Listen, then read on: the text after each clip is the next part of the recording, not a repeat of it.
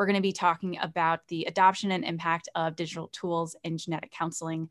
So we're going to start with a 45-minute panel discussion with our lovely panelists here.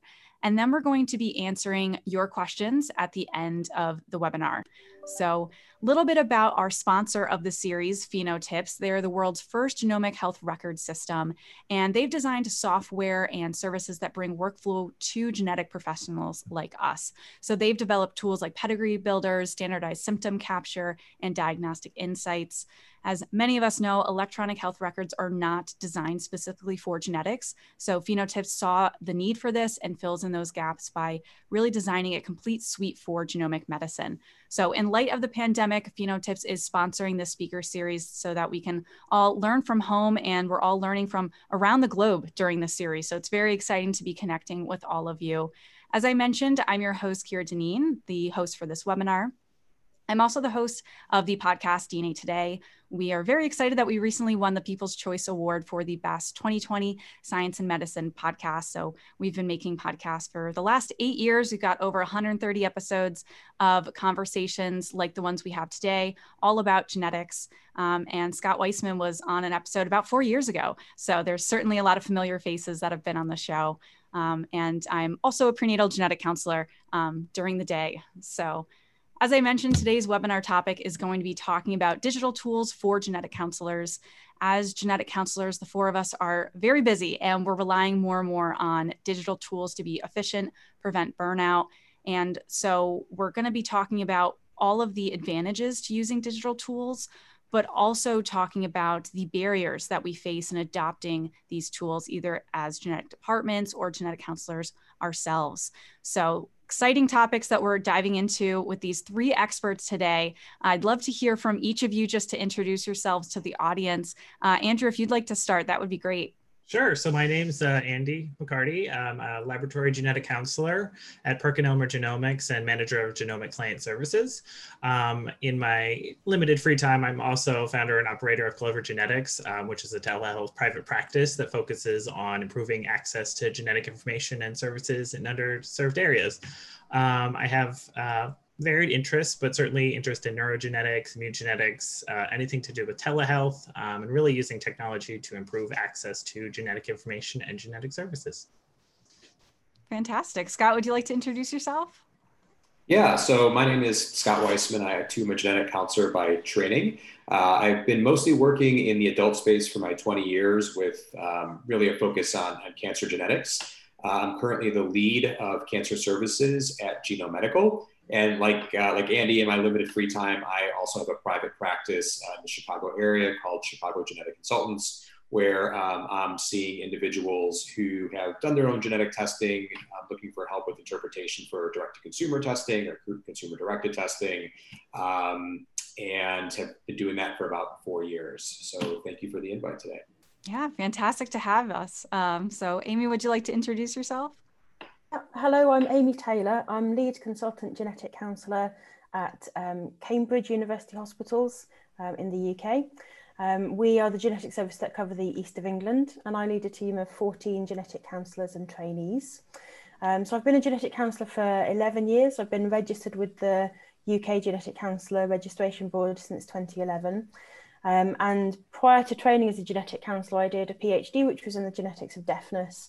So that was one of my interests, but my sort of clinical interests now are more cancer genetics, cardiac genetics, and I'm also the genetic counsellor for our specialist NF2 clinic. So we have lots of expertise covered throughout lots of areas of genetic counseling. And what really brings you all together is your interest in digital tools. So I would love to hear how each of you utilize digital tools in your practice as kind of an overview so that people are more familiar with how you're using digital tools. Scott, would you like to start out on this conversation? Yeah, absolutely. So, with Genome Medical, we are a telegenomics practice that is nationwide. And so we have a large volume of patients coming in. In order to really work with all those patients, we have to be efficient at the services that we provide. So we really kind of thought about using digital tools in two ways. So one is by doing pedigrees digitally. So having patients maybe fill out a family history questionnaire that auto-generates a pedigree. A lot of the tools that are on the market offer that kind of service, if you will. And then some of these tools also allow you to run risk models for your cancer patients. So instead of having to kind of pull out of a model, go into a new one, re-enter in all the information, you can really do it all in one setting, which is definitely time efficient. And then the other digital tool that we are in the process of developing is really more of a choose your own adventure type of genetic counseling, where we're providing video education to patients that would take them through the education process about, genetics, cancer, genetic testing, with a series of videos that they can kind of pick and choose which ones that they want to watch. And then as they're going through those videos, answering questions about their personal and family history, that's really allowing that to generate a pedigree, where when then the patient actually gets to the genetic counselor, the patient's been educated, we have a pedigree drawn, and then we're really maybe spending less time with the patients, but that time that we're spending is really more focused on really facilitating decision-making about genetic testing and really allowing us to do psychosocial assessments of the patient's needs. So it's really taking maybe the 45 to 60-minute process and perhaps getting it down to maybe 20 minutes face-to-face with the patient to allow more scalability and see more patients. So it allows the patients to start understanding and conceptualizing these topics so that when they are face-to-face or telehealth meeting with a genetic counselor, that they've already processed some of this information and you're not spending as much time on that more basic information, and you're spending the conversation focused on their particular questions and speeding that along a little bit. Exactly. There's a lot of centers around the country that have really looked at this type of model, providing video education up front. And it really is effective. Patients retain the knowledge the same way that they do with the genetic counselor. But again, it really, like you said, it allows them to come to the session with very targeted and specific questions and concerns that you can really then spend the time practicing at top of scope as a genetic counselor. Yeah, fantastic to hear of. That's the insight and how it's been working for Genome Medical. And so, Amy, what has your experience been so far of using digital tools and how that's helped kind of your day-to-day practice? So our hospital went fully digital in 2014, October 2014, actually. So we've just passed our 6-year anniversary. The transition was fairly painful, but actually it's completely paid off, particularly now, because you can just access everything from everywhere. Working from home, we can see all of our patients' records. So that's when we adopted Phenotyps, and we did it because the hospital was adopting Epic as our electronic medical record. But an Epic are developing some genetic specific tools, but at the time in 2014, that was not really an option. So we needed a way to store not just our patients' medical information, but family medical information. And we previously had family specific files where we'd be storing information about multiple family members, including people who we hadn't seen, but who we'd gathered, past reports and so on genetic test reports from other centres. It's not appropriate for us to put those on the patient's medical record, partly because it causes confusion. Somebody who doesn't look carefully might think that a genetic test report on a relative is actually for the patient, partly because actually that's the patient's confidential medical record, and they can request access to it at any time. So really everything on that record needs to be specific to the patient. So instead we've adopted Phenotyps as our family information source. So it's where we store all the family history forms that currently our patients send back, pathology reports, genetic test reports on other relatives, and those are accessible anywhere. So I can be logged in and accessing those things at the same time as somebody else. We don't have to pass bits of paper around. And the other sort of more basic thing that we're doing, particularly at the moment, is video calling. So we're doing a lot more telemedicine. We started off doing telephone clinics. We're now doing some video clinics, and I find that sharing the screen with a patient is a real boon in that, because so I can show them the pedigree as I'm drawing it. It makes it more of a shared space with the patient. But other things as well, visual aids, which I was not able to use over the phone, I'm able to use when I do video calls. Yeah, so there's certainly so many aspects I feel like that you hit on, and one of them most notably being that you can access this information from home. So during this pandemic, so many people are working now from home and doing the telehealth consulting, and just the fact that you're able to do that, but also that patients can access their own information, which is not going to be the case when you have,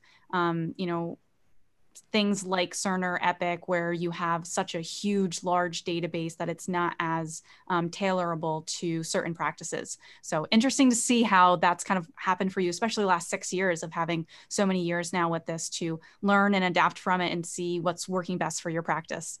So Andrew, would you like to chime in on how you've been using digital tools? Of course. So much like Scott and Amy, we do utilize phenotypes for pedigree drawing, which has worked out well for us. In addition, administratively, we've really looked at trying to use some tools to make the process more efficient as far as getting patients in and triaged appropriately. So on the scheduling side, we've been working with some automated forms of scheduling that is sort of like a choose your own adventure of, okay, this is the question I have for the genetic counselor. Perhaps it's a family history of cancer versus some neurogenetic question, and scheduling appropriately in that area. So that's one area we've been using. And then as far as intake and pre-screens, we've looked to develop a number of different forms that we're able to use, again, to make sure that the time with the genetic counselor is used most efficiently so that we can scale that and have more patients seen in a shorter amount of time, given the obvious shortage of genetic professionals out there. So those are two additional ways we've utilized beyond family history drawing. So we see just like how many areas of it's not just pedigree builders. I think that's one that genetic counselors think of first when we think of digital tools, but really looking at it from electronic health record standpoint of it being bigger than that. We've touched a little bit, but I'd like to dive into more of the benefits that you've seen of using these digital tools. And, we've talked about like for us as clinicians, but also tapping into what patients are getting out of this too. Amy, did you want to start us out on talking about these benefits of digital tools in our practices? Sure. So access anywhere is helpful for us, but it's also brilliant for MDT working. So when we're getting together as a team, and we're doing most of our multidisciplinary meetings on Zoom these days, and it means that we can all see the same thing. So either when we're presenting a case, we can somebody can share their screen and show a pedigree. Actually, the other thing that we do is we're all on our laptops looking things up at the same time. And actually, in some ways, it's more effective than when we all used to sit in a room together, where there'd be one person operating the computer. Now you can have 10 different people looking at different things and all contributing actively to that meeting.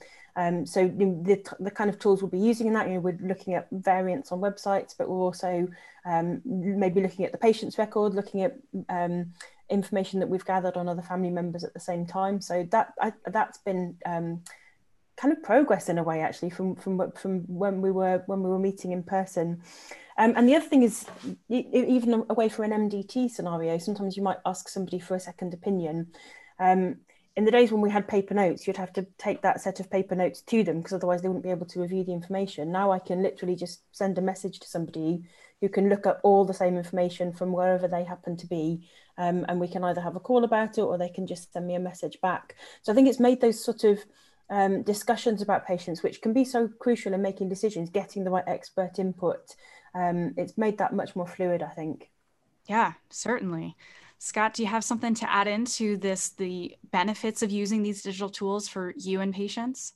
Yeah, absolutely. I think from the patient perspective, one of the things that we always have a challenge when the patient shows up for the appointment generally is you start taking the family history and they start asking questions. You start asking questions like, well, I don't know if my mom had this or that. Can I call her? Can I text her real quickly? So I think with some of the digital tools, patients can really log in, see what they need, pause it, log out, call their family members, and you're really getting a richer data set of what is going on in your patient's family history because they've had the time to ask family members up front. So again, you're getting better information to provide risk assessment and do genetic counseling and make genetic testing recommendations in those situations.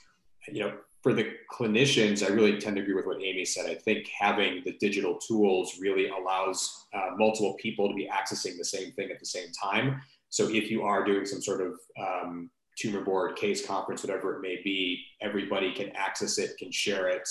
And then again, I think for really when you're working with multiple families, to be able to connect family members in your internal tool. So if you do have a team of genetic counselors and not the same genetic counselor isn't working with each individual in the family, you have a way for your colleagues to see who else in the family has been seen, what their information is, what their test results are, so that again, those individuals really have the most up-to-date information about those families.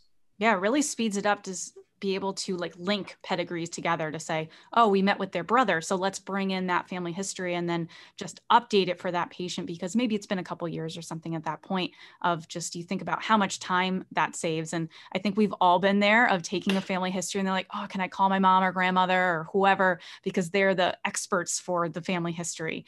And so kind of saving that time is certainly very advantageous, and to already have that information going into that. Andrew, do you have anything to add about the advantages to digital tools? Yes, I would certainly say, organizational is one, just being able to have all the pedigrees in one place. I know that's one thing, certainly initially when I started the career of becoming a GC, of organizing things, it is a challenge. So having these digital tools really keeps everything in one place, which I think is helpful.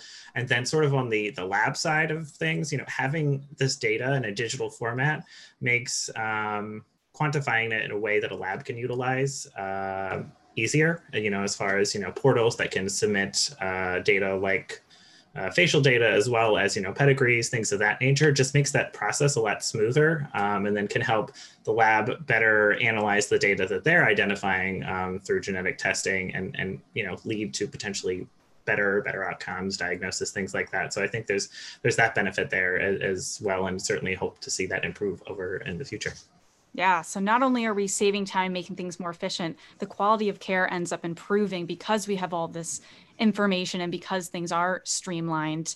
One question that I was curious about is how patients respond to a digital pedigree as opposed to the old school pen and paper.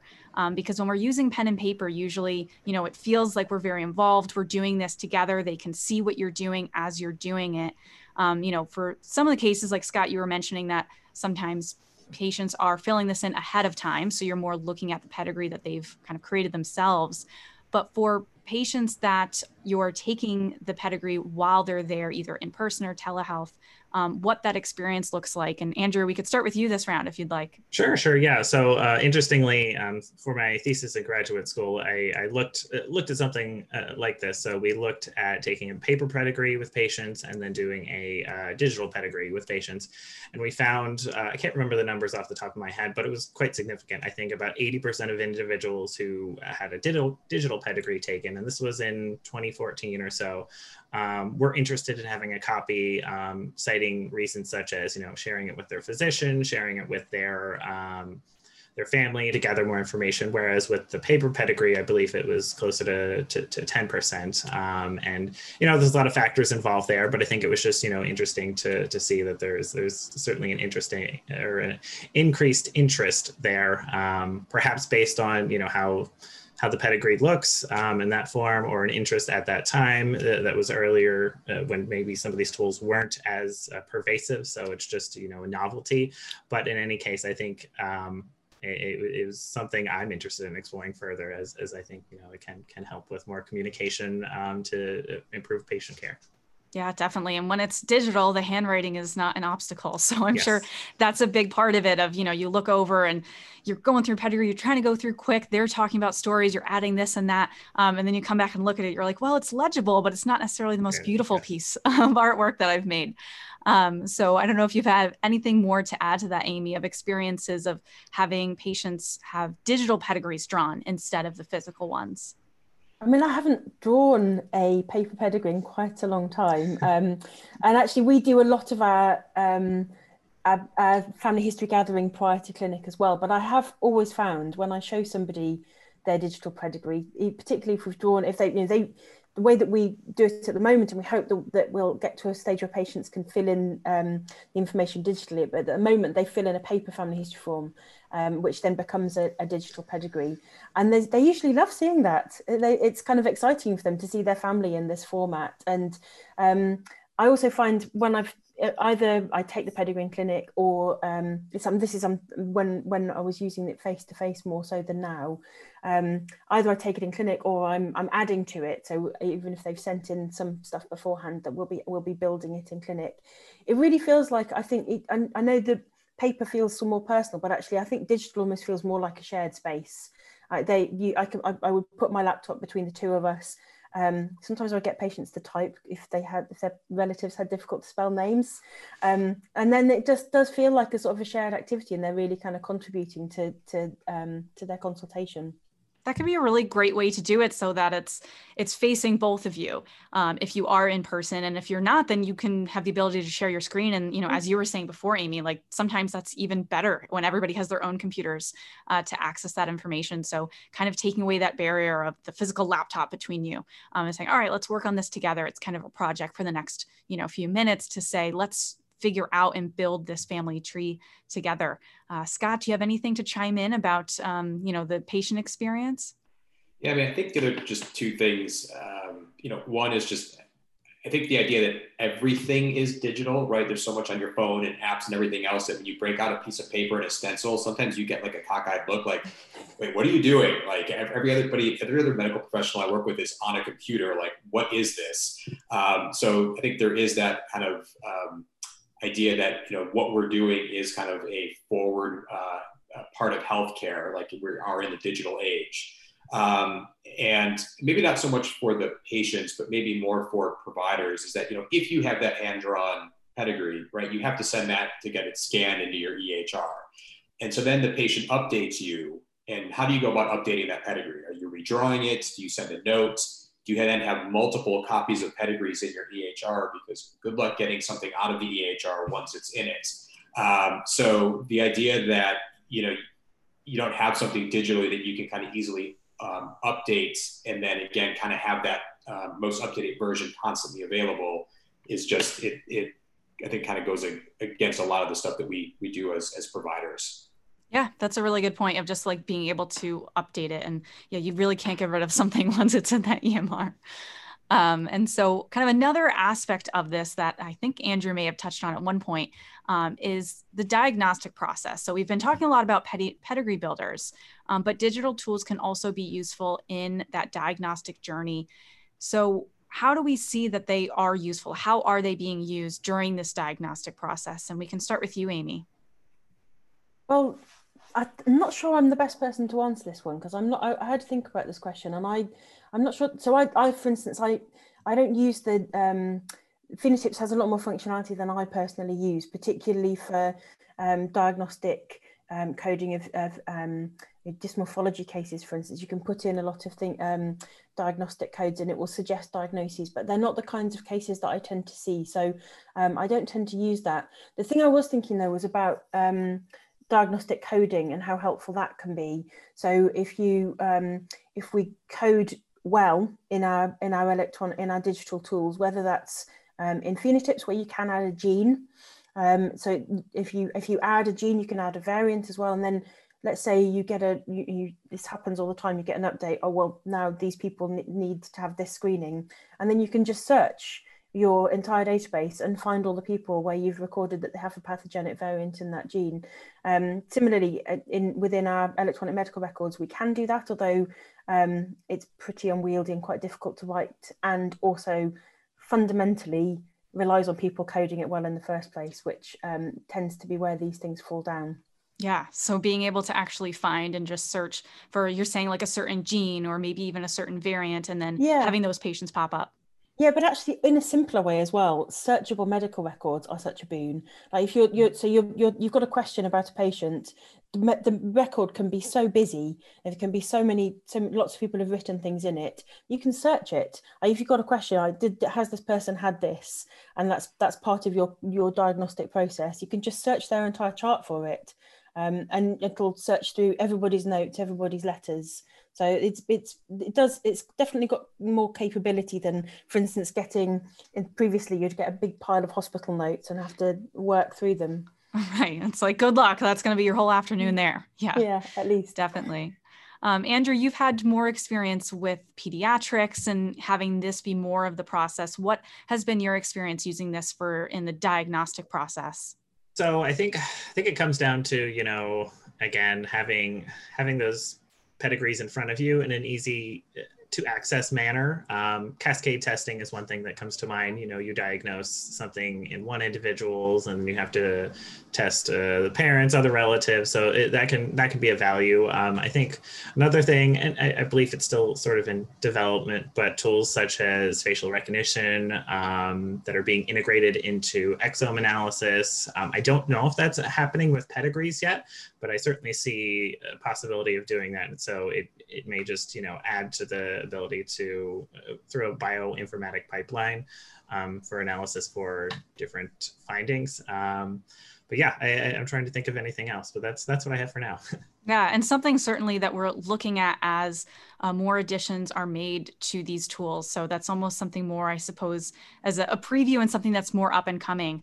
Scott, anything to add on to the diagnostic process? Yeah, I would just really kind of echo what Amy said. I don't use it in that way, but one of the reasons that we actually started using phenotypes and wanted phenotypes to be our main tool is this idea that they're really kind of built for exomes and genomes, in the sense that you can add in features related to HPO ontology for your patients, and then it will pull up a differential diagnosis of possible conditions to be thinking about.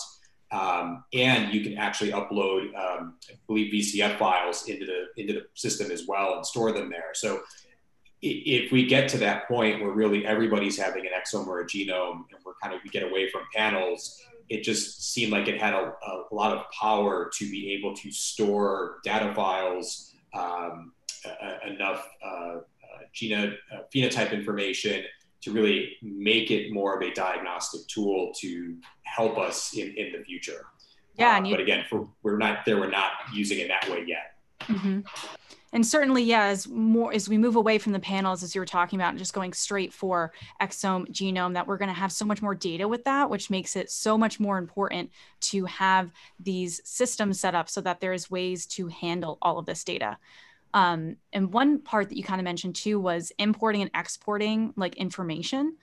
So what's been your experience with like the ability for these digital tools to import and export like patient records specifically? If you have a new patient intake and it's a referral for somebody else, the experience of being able to input some of that data into the conversation. I don't know, Scott, if you want to start out on that conversation. Yeah, so ask the question one more time. So more kind of like importing and exporting information in and out of the systems.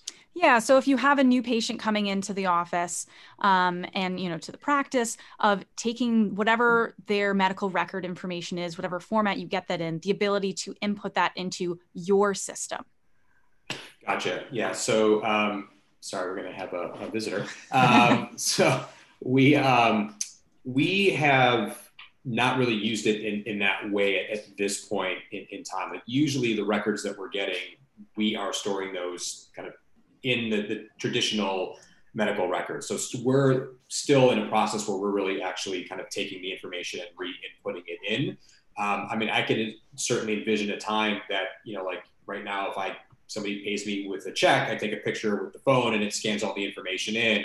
I bet we can get to a point where these tools, if you take a picture of the medical record, it will then scan it and input the data. So we're not actually abstracting it versus the system can just do it. So not there yet, but I feel like we can probably get to that point with this type of technology that's available. Yeah, certainly. And then on the other side of it with exporting data, if you're sending a patient to somebody else, has that been a different experience of then being able to take that data and share it with them if they're in a different system, that they're not one of your coworkers? No, it hasn't. Well, so it's still more of they probably are going to get it by paper and they're going to have to bring it and that individual will have to scan it. So right now, I'm not aware that any of the digital tools really kind of work like the Epic Care Everywhere, where you can get, if the different centers agree to it, you can see the different information. I mean, it'd be great to get to that point, because if there is like one or two main products that are on the market and genetic counselors around the country are all using them, again, it's a big time saver where if you know that that family member was seen at, Ohio State, you can go and pull that information up. It's going to ultimately save you time with your patient. Yeah, something to definitely like look forward to. And as we all are deciding like which platforms we're using, if genetic counselors end up using more of the same or similar platforms, and that being more of something where you could like almost like a Google Doc of like, oh, share this patient with this person if they're like within your network or something like that. Anything else to add on to this conversation, Amy? I mean, we use Epic, so we do have some access to hospital records via Care Everywhere, Care Everywhere. But it's only quite limited because there aren't that many other hospitals in the UK currently who are whose systems are compatible with ours. So that is gradually growing. The other thing that I was thinking about in terms of import and export is in Phenotypes you can export a PED file which can then be transferred to you. I think pretty much it's a fairly universal file format, so you can then send that to anyone who uses another pedigree drawing tool. What we mostly use that for is exporting pedigree data into our cancer risk assessment program, CanRisk. I think it is built into a newer version of Phenotypes that we don't have yet, so there is going to be some even simpler than it is now, but actually it's pretty simple already. You just export the file, import it into CanRisk, and then it's done. The alternative is what we were previously doing was almost redrawing the pedigree within the risk assessment tool, which pretty tiresome. So that's a nice quick and easy way to add to what we're doing for our patients. Yeah, certainly. And anything else, Andrew, to add on to this part? Just quickly, one other thing we use is, again, with some of the intake and pre-screen, we do that in a digital format that we can then export to, discrete values like Excel, so we can have date of birth easily searched and things of that nature. So that's helpful in our end, but nothing too much more advanced than that. Yeah, certainly. I think something to really keep our eye on for how tools are developing. I think especially with the pandemic, of these tools being more important than ever, that we're going to, be seeing things that, a month from now, maybe some of this conversation will even be outdated with how quickly things are moving. So kind of going back to just genetic counseling and the different areas that you all work in, when thinking about digital tools, there's, obviously our three main areas of genetic counseling of pediatric, prenatal, and cancer, but, that's kind of also becoming outdated, that there are so many areas of genetic counseling that's becoming much more frequent in our field. What top areas of genetic counseling do you see digital tools having the largest impact of seeing how we're using digital tools and either really improving efficiency, patient experience, that diagnostic process of having that really large impact of looking at that subfield? And Amy, we can start with you to hear your thoughts. So I think we're perhaps a little bit behind from where Scott was. We're still aiming and hoping to get to the point where patients fill in their family history digitally. That's going to be such a big step forward for us in terms of time saving. We really shouldn't be entering stuff from paper onto an electronic system. It should just be going in automatically. We're fairly far down the line with that. We know it's possible. It's just a case of mostly getting our hospital IT on side. So that I think is going to be such a big time saving. And as Scott was saying, it just frees you up to actually use your genetic counselling skills rather than to be doing data input. And I wonder as well if digital tools can help with some of the educational and sort of visual aids aspects of working with patients, and as genetics is becoming more complex and some of the concepts that we need to convey can be quite difficult. I think sort of user-friendly tools that display somebody's result in a way that it helps you to interpret and make it meaningful for them, I think could potentially be a good area to develop. Yes, certainly. And Scott, do you have an area to focus on? Yeah, I mean, we worked with Phenotypes to develop and beta test some of the risk models. So Phenotypes added the Gale model as well as IBIS into their system.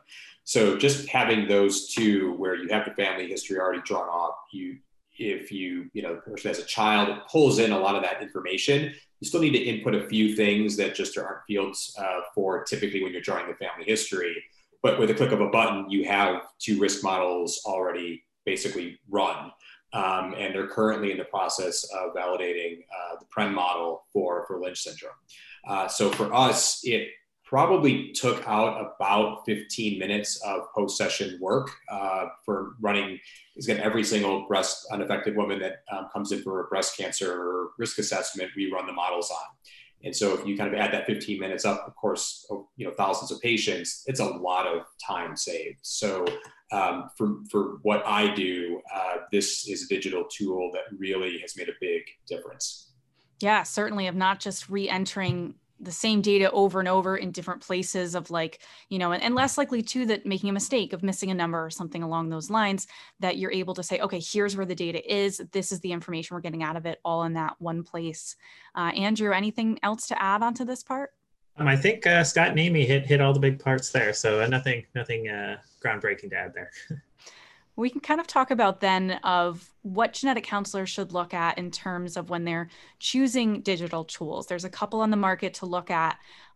What are aspects that are on your list that you suggest genetic counselors looking into when, as they kind of shop around for these, in terms of obviously being HIPAA compliant would be one of them, but what other aspects that go into that? Andrew, did you want to start us off? Sure. So I think, obviously making sure that there's integration possible, or, that the IT group at the hospital, clinic, or otherwise allows, that type of integration. So having integration can really, streamline things. So that's one thing, of course. And then also it's ideal if there's ability to integrate risk models and things of that nature. So I think that'll certainly be, as more risk models are developed, having that.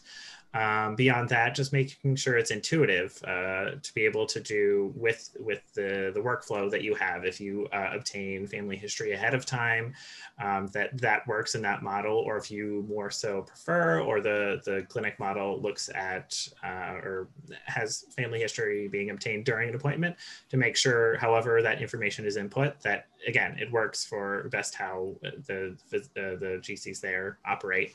So I think those are, a couple of big pieces, and really just to make sure that there's support available from whatever the company who is building this. They're there, and that's going to be long term. There's certainly some different models or programs have shut down over time, so that creates another challenge. So just making sure that someone or a group is reliable, I think, is also ideal there. Yes, I feel like we should take that snapshot of all those things and make a list out of it, because I think that's so many important factors to be taking into account when thinking about which tools of, trying out and possibly adopting. Amy, do you have any others to add on to this list? I think that was most of them. I can't think of anything. Andrew covered everything right there. No, that's Right. Great. Scott, anything else for that? Yeah, I think I would just echo the support. I think one of the things that, again, with phenotype specifically, is when we first started beta testing it, we ran into some issues, and we gave the feedback, and they were extremely open to making those changes so that it worked better.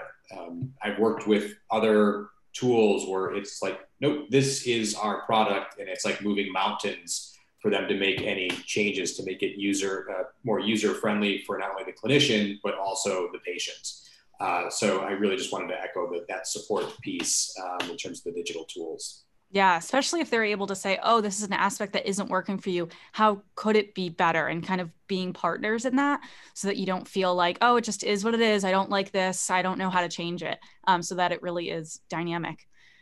So now that we may have sold some genetic counselors that digital tools is the way to go, the other really half of the conversation, I would say, is talking about the barriers of actually adopting these. We've talked about how many just benefits can come out of these digital tools, and with the time, patient care, and everything that goes along with that. But it can be tough. Amy, you were saying at the beginning that it was tough to actually implement this and switch over from paper to digital tools.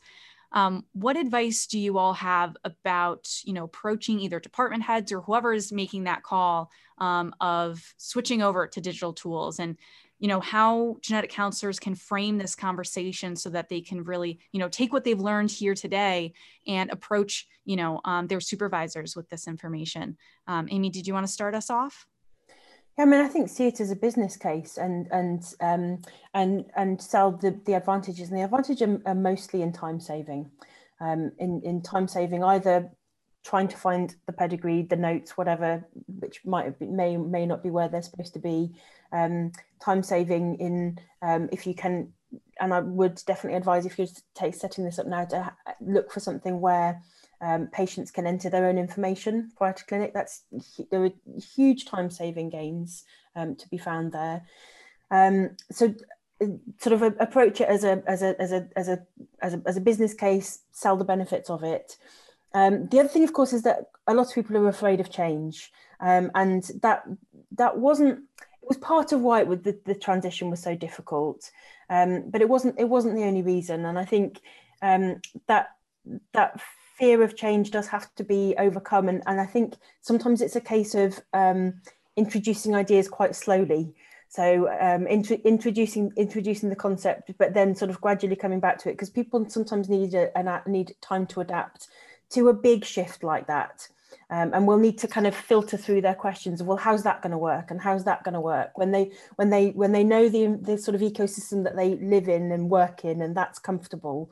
They need time to figure out how a new version of that would work. So I think I suppose the message is, just don't be disheartened if you initially get a but this, but that response. That's somebody thinking through it.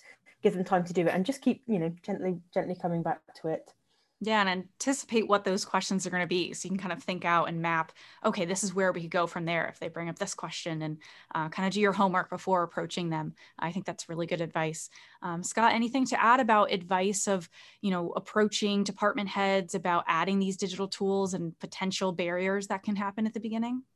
Yeah, I mean, I think Amy really kind of hit on really the key ones. I think the two other ones that I would maybe add to that is, one, I think you can make an argument, like, how much has the hospital already spent on their EHR, and to have, they make adoptions to all different types of departments. Well, this is a department specific tool that's needed.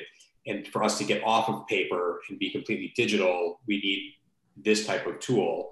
And then I think the second argument that you could potentially make as a genetic counselor, if you really are still doing pen to paper, is it's just more HIPAA compliant. Like, if you are seeing your patients and then you're going home and doing some charting in the evening, you're then taking paper out of the hospital with you home to then, write your notes so that you have all the information in front of you. And so to be able to not have to take paper home, to be able to just log in and have access to everything, it just is kind of, again, just more HIPAA compliant, just safer in that regard. Yeah, certainly. I think HIPAA compliant just being really a big factor in all of that, and thinking ways that you can reduce your risk of coming up with any issues with that. Andrew, anything else to add on to this part? So really, just anytime you're trying to affect large change at an institution, just making sure you have someone, a decision maker who's, a champion that believes in what the change you want to affect, and really just making sure that all of the folks who this would impact are on board, and getting representatives from each to make a reasoned argument, again, looking at the value that this can add, and just making a business proposal, essentially, I think is, a good way to go about it. Yes, definitely. Well said. I think before we move on to the listener questions here, I had one more question myself that I wanted to get your take on, is just where we see digital tools going in the next 5 to 10 years. But I almost want to switch that and say like 1 to 5 years, because I feel like 10 years, that's too hard to tell. So for the next few years, what do you see changing and being the biggest impact of digital tools, like specifically for us as genetic counselors? Scott, did you have something in mind for this? Yeah, I mean, I think we are going to get to a point where, most of the process probably is going to be digital. Something that I described earlier, where the patient's really engaging with some sort of digital tool, whether it's videos, whether it's a chat bot, whether it's something that's really allowing the patient to get a lot of that pre-education, so that when they get to the healthcare provider, again, it's really more of a targeted session. Or I do think it's possible that with some of these tools, if we're able to integrate potentially some psychosocial tools. So again, maybe in the cancer setting, like looking at cancer anxiety, cancer depression, cancer worry, and maybe that to allow us to see more patients and work at our top of scope, maybe there are some patients that can go through an entire digital process and not talk to a genetic counselor on the front end. A test gets ordered, and then we're available on the back end to answer questions about the test results. But for patients that are going through this process and they kind of flag that there's anxiety or worry or concern, then they get kind of off-ramped from the fully digital process to the genetic counselor for that more one-on-one meeting. There's a lot of people that are ordering their own genetic testing at different companies. So there are some people that may not need us up front that really we can work with on the back end. And I think the digital tools are really going to allow for that process to work.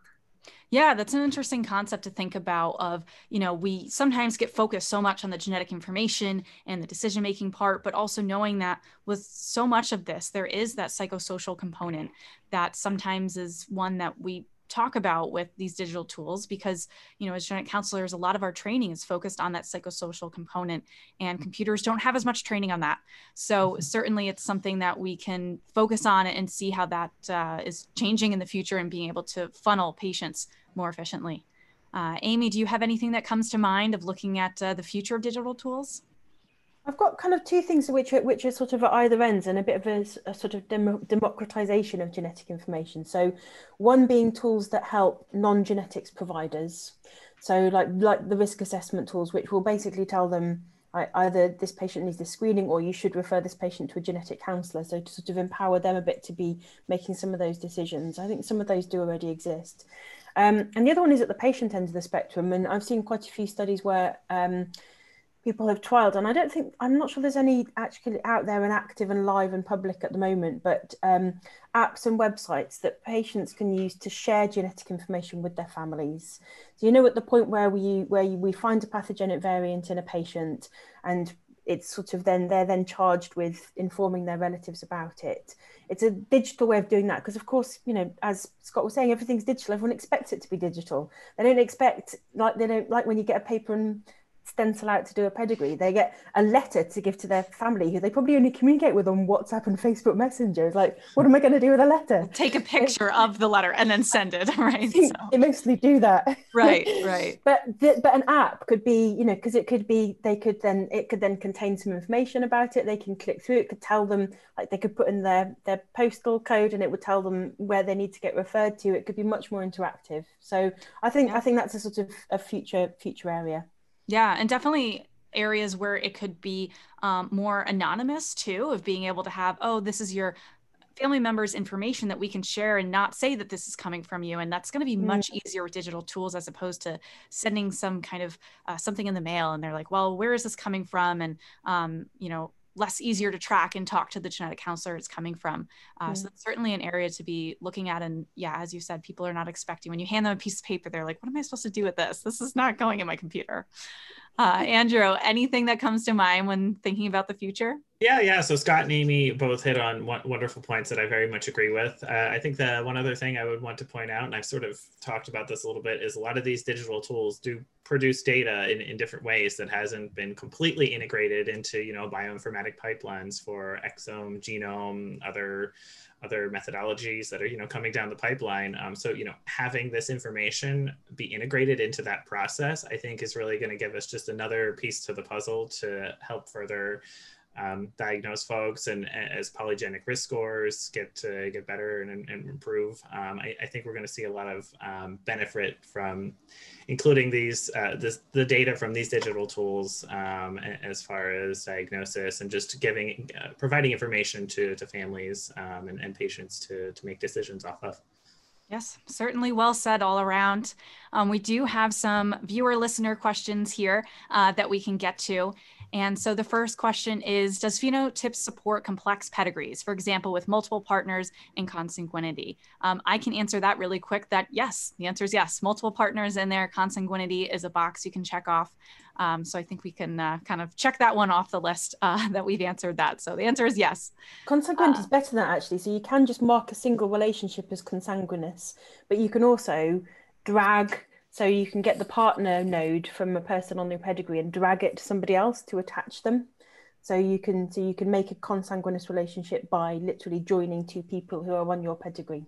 Yeah, I didn't know that. I'll have to see that. I saw the box for it that I've used. It's neat, yeah. Oh, yeah. So actually, I mean, those are things that, as Scott was saying, they developed. FinoTips have been brilliant and responsive at changing things, and that's one thing that they improved was how it handles consanguinity. So yeah, it does it really well. Yeah, certainly. And so our next question is there a software that has phenotyping applications and facilitates genetic evaluations, like a dysmorphology software? Does FinoTips have something like this? I don't know if anyone can speak to this question. I can't speak specific to FinoTips, but I do know there is software out there. I don't know if I can name the software, but if you look it up, there is software out there that will take basically data points from your whole face, and I believe they're working on other metrics as well to then suggest a potential diagnosis off of that. Obviously, it's just one piece of the puzzle, but there's a lot of good software out there that can and that also can integrate into analysis for certain labs are using that type of information as well. So hopefully that helps. Certainly. Anything else to add, Amy, Scott? I mean, I think if you really enter into FinoTips the very specific dysmorphological, that's the right term, feature, and multiple of those features, it will do some, like I said, some differential diagnosis. And then I also think that it maybe speaking out of turn here, but I think it also, if you put that information in and have a VCF file, I think there's some connection between that too. So it has that functionality. I just, again, not doing a lot of pediatrics. I don't really use it at this point. Yeah, and it does. FinoTips can do deep phenotyping based on text recognition there. And I believe our next webinar is going to be focusing on this. So a bit of a teaser there. Our next question is, what is the process of drawing a detailed pedigree on an online medium while speaking to the patient? Doesn't it get difficult to keep track on the conversation and simultaneously draw the pedigree? So we talked about this a little bit earlier in the webinar, but any additional thoughts there on just that experience, especially if it's a more detailed pedigree and it's not necessarily writing alive and well on most people? I think it's just practice. Just like anything, right? Yeah, I know that I know because I have colleagues who are newer to using it who don't feel so comfortable, but I find it, I don't feel a barrier in my brain between what I'm doing on FinoTips and the conversation that I'm having with the patient. And I think that's just familiarity with it. I mean, there are some tricks which help, like using the tab key to move between the boxes rather than going back to your mouse all the time. Definitely use the number keypad for dates of birth rather than scrolling for things and for ages. That makes it so much quicker. But I think if you're doing so if you're doing telephone consultation, it's quite easy because you only need the pedigree in front of you. For video consultations, it does help to have two screens, or split your screen so that you can see your patient and also work on the pedigree at the same time.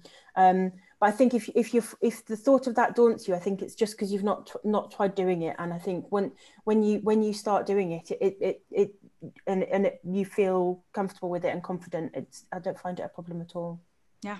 Definitely. Scott, did you have something to add on to that as well? It's just surprisingly easy. I think once you do it, it's not that different. And Amy mentioned it earlier. It's a way to engage with your patients, or if it's a video appointment and you share your screen, they can see what you're building at the same time. And often they'll kind of comment like, oh, this is pretty cool. And what does this symbol mean? And so it does allow for more engagement with the patients versus, again, if you're kind of writing with your head down, looking up, it's really just facing you at that point in time. Yeah, I think that's a good point in that with this, it's like, okay, if you're drawing the line, then the box or the circle, that is probably going to take more time compared to just clicking one button of like, oh, adding a brother, adding a sister. So I think, yeah, once you get through a couple pedigrees, you're like, oh, wow, why have I been doing drawing for years? Andrew, anything else to add on to that one? Just to say, every time you're trying something new, it's okay to, check in with the patient and say, you can say, I'm just learning this new software. Obviously, I've been doing genetic counseling for X amount of years. So it doesn't take away from your, what is the word I'm looking for? Like, what you're doing. So, addressing that, this is a new software, it might take a few seconds, I think is totally fine. And I did that when I started because I take a little while to figure things out, and no one ever, balked at that at all. So I think that's fine as well. Yeah. And even just taking some time, it's like take your favorite book series or something and just play around with it, of adding and see how quickly you can do it, of knowing that information and just playing around with it, in the vast amount of downtime we all have. So another question we have is, does the pedigree system at Phenotips, is it inclusive to LGBTQ of the queer community? So this was a change that we requested as well, because in an early version of Phenotips, it wouldn't let you have, by default, if you set up a partnership, one would be male and one would be female. So that is no longer the case. A partnership can be male, can be both female. There's a diamond symbol is for which you can use either if you don't know a gender or if somebody is non-binary. What we don't currently have, I'm not sure that there are agreed symbols at the moment. I know that one of our trainee genetic counselors is doing a master's project on this at the moment, but so symbols for trans men and trans women, I'm not sure that there are agreed symbols for them at the moment. So I think it's, I'm sure that when and if there are agreed symbols, I'm sure Phenotips would be happy to incorporate them, but that is something. So at the moment, you just have to put one gender and then put in your comments in your notes if somebody is trans. And to follow up on that, if someone's using an egg or sperm donor, is that also easy to add in, or is it more making a note on the pedigree? I think it's making a note on the pedigree. I don't think that you can definitely put in adopted status, but I don't think there's a gamete donor option. I could be wrong. I haven't looked for it specifically. Yeah, not something. No prenatal people on the call here. So. And another question we have before we wrap up is, can you talk more about the educational tools for patients that are being developed? What is the format? Are these resources interactive? So I don't know if anyone can speak to the educational tools. I know for myself, I've kind of developed them on my own, and that's what I use. But I don't know about any of you guys. I mean, at Genome Medical, we took the genetic counselors and we wrote scripts for the content that we would want in our videos. And then we hired an animation company that then took the scripts, animated them, and then obviously we get to review them, see what the images look like, what the animation looks like. And again, kind of built it on our own. I think a lot of centers have done this, and some of it, you can see some of the videos on YouTube. A lot of the centers maybe put them out there for their patients to look at ahead of time. So there's a lot of different templates out there for those type of educational tools. Yes, definitely. And so I think that about wraps it up for this webinar. Definitely stay tuned for our next webinar on December 9th. So this is going to be, as I teased earlier, phenotyping in the era of genome medicine. And this is going to be featuring Dr. Olaf Bobemer, and he is the Associate Chief of Genetics and Genomics at Boston Children's Hospital. You will see a feedback link emailed to you. Please take out a minute to offer your feedback about today's webinar and pick topics you would like to see us cover in the upcoming series. The email is also going to include a link to Phenotips Speaker Series page where you can sign up to receive alerts on upcoming sessions so that you don't miss any of them. But also all the recordings of our previous sessions are on there as well. So you can watch them on demand. If you watched it before, maybe you need to watch back to catch something that we said. And Phenotips is also going to be at NSGC, which is virtual this year. So you can stop by their booth for a free student account. They're also going to be showcasing their new cancer risk assessment tool and a new tool that auto draws pedigrees using patient entered data, which is what we've talked about today. So if you'd like to follow us on social media, you can search DNA Today on social media and podcast players for myself, along with DNApodcast.com. And I don't know if you guys want to share your social media as well. Andrew, I think you had a couple that you wanted to share there. Oh, sure. So yeah, we're on Twitter at Clover Genetics, Clover_genetics. And then we put out a blog post about once a month on different topics related to genetics on our website, clovergenetics.com. So certainly check us out there. And Amy or Scott, do you have any social media to plug? Mine is on the screen. It's at Chicago Genetics is the private practice. Genome Medical is at Genome Med. So yeah. All right. And Amy, yours is also on the screen, it looks like. Well, that's just the hospital. I to be honest, I avoid using social media professionally. I'm low profile. So yeah, that's just the hospital I work for. So they have to catch you in webinars then. They have to look out for when you're speaking. So, so yeah, definitely check out phenotips.com for all information. If we didn't get to your question today, you can certainly chat us right now and we'll be sure to email you back. One of our lovely panelists can answer your questions. So I know we had a lot today, so we got to as many as we could in the hour. So thank you again for everybody that's tuned in. And thank you so much, Andrew, Scott, and Amy, for joining us today and sharing your expertise. I think it was just so helpful to hear how you're using the digital tools, how genetic counselors can adopt them, and really why should they adopt them. So I think we dived into so many topics today. So really appreciate you taking the time to educate our audience today. So thank you. Thank you. Thanks, Kira. All right, we'll see you all next time, December 9th. Mark your calendars so that you can tune into phenotyping in the area of genome medicine. So thank you for tuning in, everybody. It's been lovely to chat throughout the world here. So hope you all have a really great week.